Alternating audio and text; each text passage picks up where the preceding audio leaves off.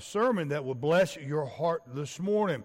Matthew in chapter 22 is where we are. We're going to begin again to look in verse 36, and we'll give a little bit of the backstory here after we read our text verse and open in prayer this morning. But the Bible says in Matthew 22, verse 36, Master, which is the greatest, or which is the great commandment in the law? And Jesus said unto him, Thou shalt love the Lord thy God with all thy heart, and with all thy soul, and with all thy mind. This is the first and great commandment. And the second is like unto it, Thou shalt love thy neighbor as thyself. On these two commandments hang all the law and the prophets. Father, we thank you again, Lord, for the opportunity to be here. Lord, we thank you for every soul that is present this morning. I pray you richly, wonderfully, and greatly bless their hearts, Lord, their minds. And I pray, dear God, that you would take your message this morning, speak through our hearts today, and let it change us, Lord, inwardly and outwardly, that we may make a difference in this world today. Lord, I love you. I thank you, Lord, for your infinite grace. I thank you for your wisdom, Father. I thank you for your powerfulness. And Lord, I just thank you for your love that you've had for each and every one of us, for your creation. In Jesus Christ's name we ask these things. Amen. So, beloved, what an amazing question. And I really believe it's even more of a powerful answer. The question in itself really and truly draws its validity from the answer, or who's answering it, or who's being asked.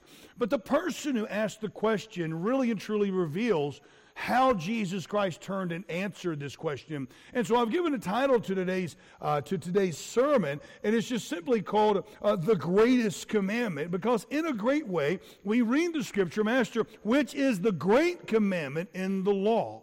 So here's the deal. If the person from whom this question arose, if he was an unknown character in the Bible, so if the Lord just decided to use this as a parable and said an individual stood and said thus and thus and thus, I may be persuaded to think that the question was noble, that it was just, that it was true, really and truly a question asked in sincerity of heart and mind, seeking to increase their knowledge of the Lord God and the purpose drawing closer to God. But we know that's not the case.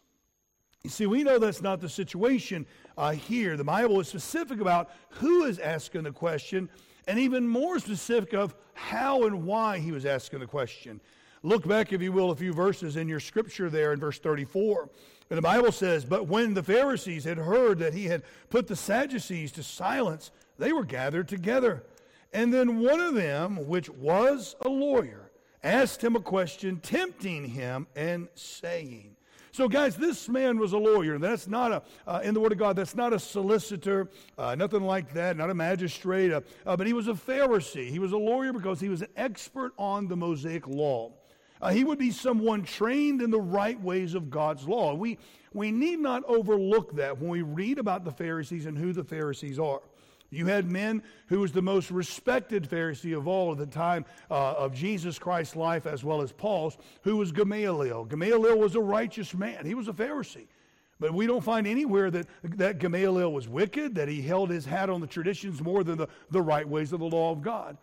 We see other ones in there several times, those who were converted. So we need not think about the Pharisees as we use the phrase Pharisaical attitude, okay? And think that they were just a bunch of reprobates, because all of them were not. They were experts on the law. The problem is that they got so didactic that they lost their faith, and then they begin to apply and misinterpret the scriptures and so on and so on. But that's neither here nor there for today.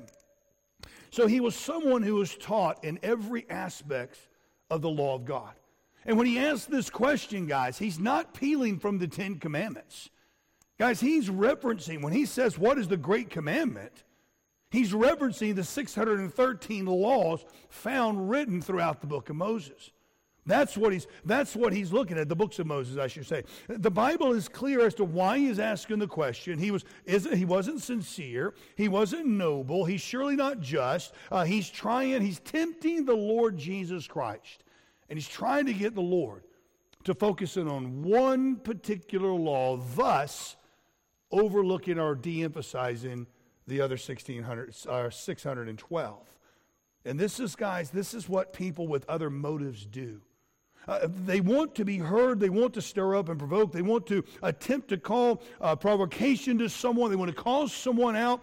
I would say in our day today, he probably would be on Twitter or Facebook or something like that, this lawyer would. He would throw something out there trying to lure someone in to bite, and then when they bit, they would jump all over them and all this and that. Facebook, social media warriors today who have zero backbone when they stand face to face. I'm saying all that, guys, to say this.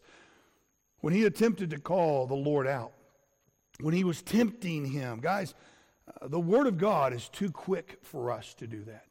The Word of God is too keen. The Word of God is too true.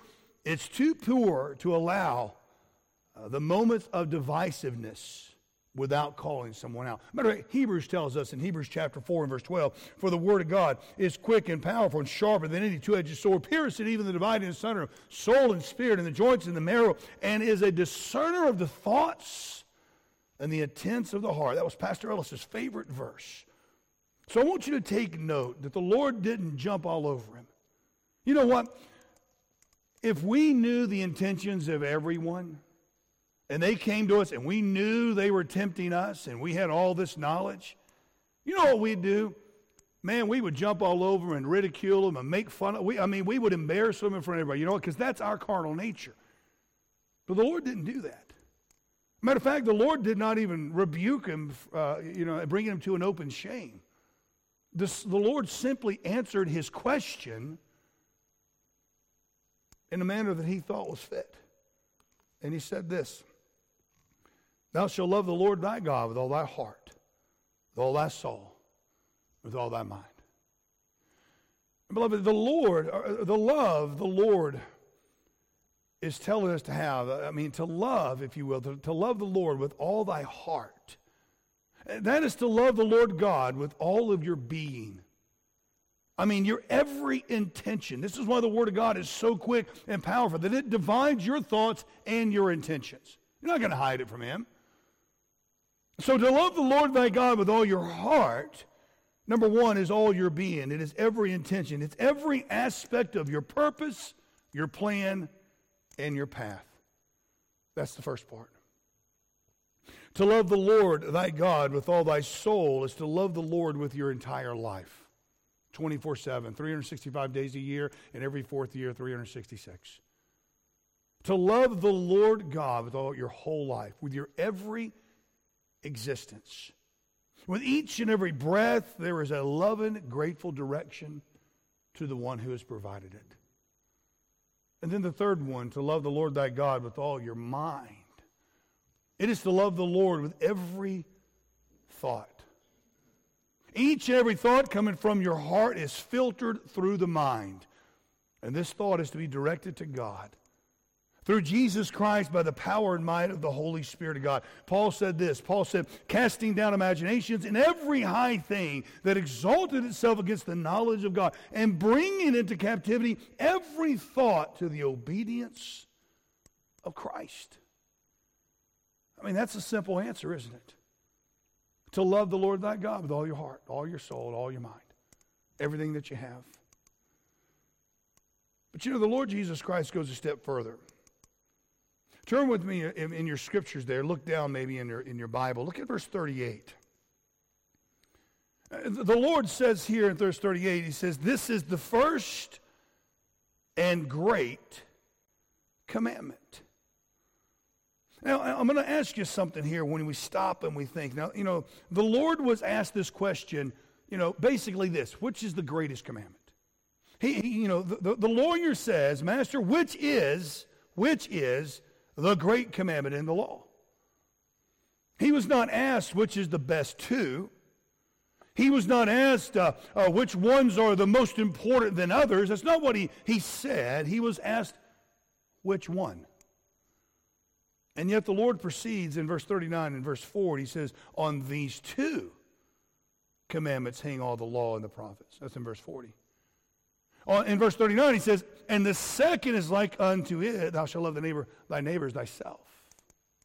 Stay with me here on this. Again, Jesus was asked which one would be the greatest.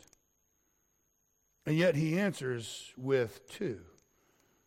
We find the specifics. We find the details. That the Lord doesn't hide the fact that he's given a second one. He doesn't sneak it in. He actually says, and the second. Closes the answer by saying, on these two commandments hang all the law and the prophets. He doesn't de-emphasize all of the law. He doesn't remove the prophets. He doesn't say these two or this one is better. He says every single one of the laws, every one of the prophets hang on these two. Even though you ask for one, they all hang. All 613 laws and all of the prophets in the Word of God, Jesus is telling this lawyer, and he's telling us, they hang on these two commandments: to love the Lord thy God with all your heart and all your soul and all your mind, and to love thy neighbor as thyself. So do you think Jesus got it wrong? You think there's another commandment out there that's greater than the two that he said everything hangs on? Do you think the Lord answered hastily? Do you think he stumbled on the question? Do you think he just threw something out there, guys, that sounds pious? I don't believe so. Not at all. I mean, he's my God. He's incapable of making a mistake. And the reason being is because these two commandments are hinged on one another. They're hinged together. First, guys, we are commanded to love. That's verse 37 and verse 39. Jesus said unto him, thou shalt love the Lord thy God with all thy heart, and with all thy soul, with all thy mind. Verse 39 says, and the second is like unto it, thou shalt love thy neighbor as thyself. We are commanded to love. And this is not a love of a sense of an emotion, okay? Or even an intimate love as a husband would have for his wife. This is the same love that Paul spoke about in 1 Corinthians chapter 13, which is translated correctly and properly and perfectly in the King James Bible as charity. It's the agape love. It's a sacrificial love. A love which is willing to give itself sacrificially to someone. Now, there is a love that's in the Bible that's known as filial love, meaning a deep friendship. But not here. Not with Christ and not with others. It is much more than a deep friendship, guys. It is the love that Christ had for his creation. Love is an action. I understand there's an emotional attachment that is connected to love. I understand that. But love is an action seen in deeds and works. Jesus Christ said, if, there's the conditional word, if you love me, tell me about it. It's not what he said, did he? If you love me, talk to someone. No, he says, keep my commandments. Think about this for just a bit. Do you love the Lord? Look back at your last 7 days. Think about your commitment, your dedication, your faithfulness. Just in the last 7 days. How was your actions in relation to how you say you love the Lord Jesus Christ? How are they connected? My friend, love is not an emotion. There is an emotion connected to it. Yes, I get that. But love is an action. Remember, guys, the first commandment was to love the Lord thy God with all of thy heart, with all thy soul, and with all thy mind. These hinge together. So love becomes much more than just an action. It's not just, say, throwing money or food at someone. That doesn't constitute love. In order for us to truly love, guys, we must first love the Lord. This is why the Lord gives this commandment first. It establishes our reasoning and our methodology, if you will, of loving others. It is the foundation. It is the core to love, is to first love him. So first we find that we must love. Secondly, who do we love? We must first love the Lord.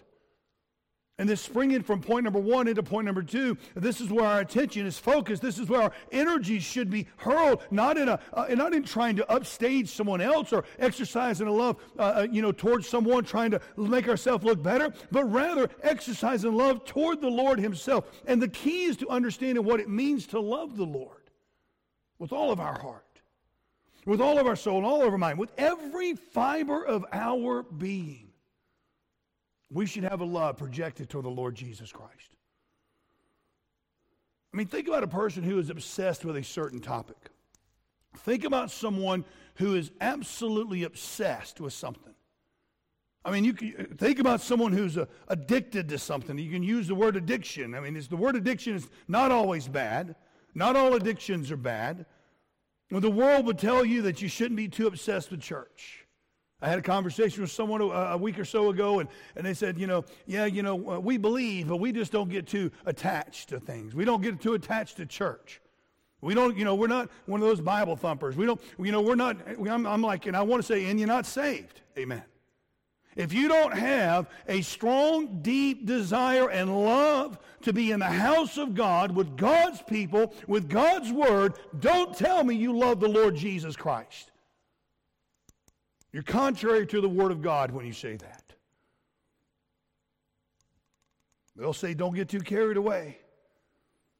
Don't be there every time the door is open. Don't get too involved, they'll say. And I hear these phrases and comments about people who say, that, well, they have an addictive personality. I've been accused of having an addictive personality.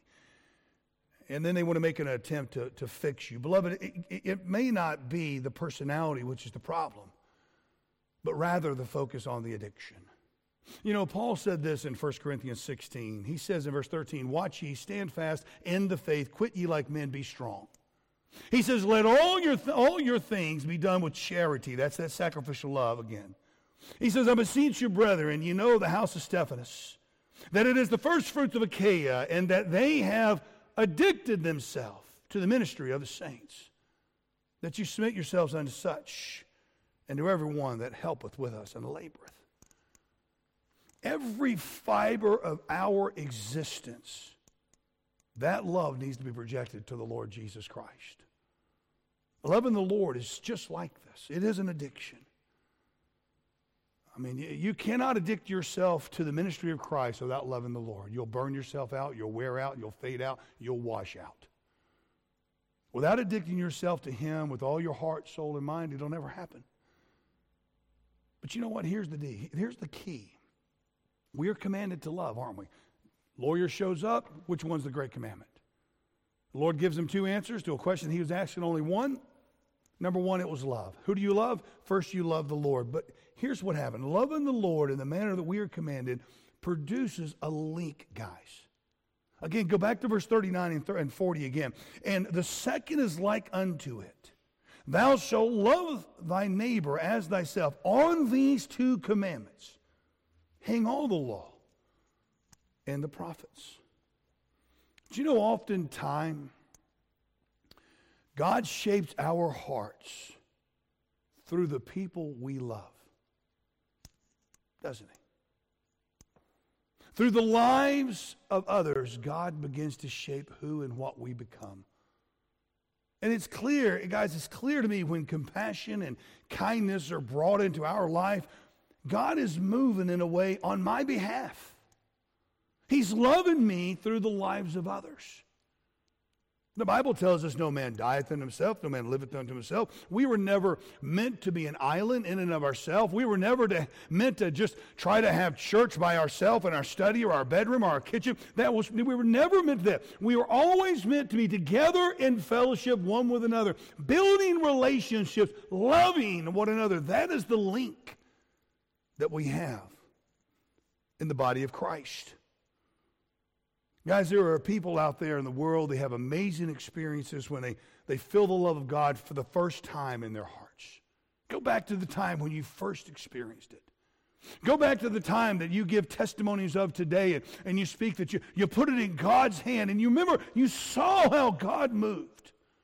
Man, it was just so great. It was wonderful.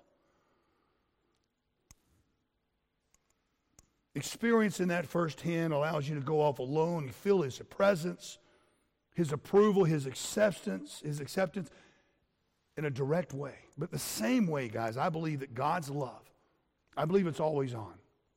Now, for some reason, I don't know why, but for some reason, we have a tendency of time to think of God sat up there in heaven, waiting for us to mess up.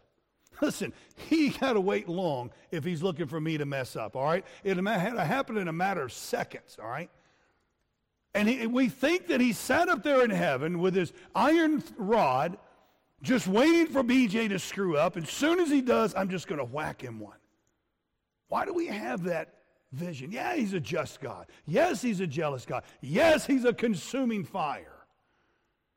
But he's also a loving God. He's also a compassionate God. He's also the Lord who didn't think, he's also the Lord that took on the realm of man and experienced everything that we would ever experience and 10 times more to give himself for our lives. I believe his love is always on. I believe his love is always residing in us. I believe his love and acceptance and his delight in us is always present. And the key to experiencing more of this love in our life, listen carefully, is to give it away. To let it flow out so that you can be filled in it even more. You know what? I think this I'm going to give you, and again, it doesn't happen often, but I think that we have this image of God being this angry God who's just looking to poke you in the eyeball. We have this image in our heart and our mind because we're hoarding all the love he's given us. We're hoarding it in. And we're not giving it out to someone else so that we can be filled with more and allow it to flow through us. You know, the reality is God could have just rained down his love upon us and been done with it. Man, he could have set up a direct flow, like a direct debit, if you will. He could have just poured it into each and every person's heart. That's not how he worked. It's not how he set things up. Beloved, we are not called to be reservoirs of God's loving grace. You know, this is the rebuke that God had toward Moab. In Jeremiah 48, verse 11, the Bible says, Moab have been at ease from his youth, and he hath settled on his lees, and have not been empty from vessel to vessel, neither hath he gone into captivity. Therefore his taste remained in him, and his scent is not changed. And now Moab is a picture of the flesh, perpetual enemy of God's people. Moab is a picture of carnality. It is the antithesis of what is spiritual. And the Lord is saying they are guilty of being at ease, settling on their lees, which is defined as something preserved, or settlings. Like the little coffee settlings you get into your when you get down that last string, those settlings. That's what the lees are. They're resting and they're depending on what always has been. The Bible says they're settled and they're not expecting the Lord to do anything. They're rested back. Zephaniah 1 tells us in verse 12, and it shall come to pass in that day that I will search Jerusalem with candles and punish the men that are settled on their lees, that say in their heart, the Lord will not do good, neither will he do evil. And this is what happens, guys. When souls soak up the love of God, taking it in and taking it in and taking it in and taking it in, and never emptying it out to others. We are to be channels. We are to be rivers meant to flow, guys. And if you think about it, it's a brilliant strategy. It's a beautiful plan, because the more we love others, the more his love spreads out into the world.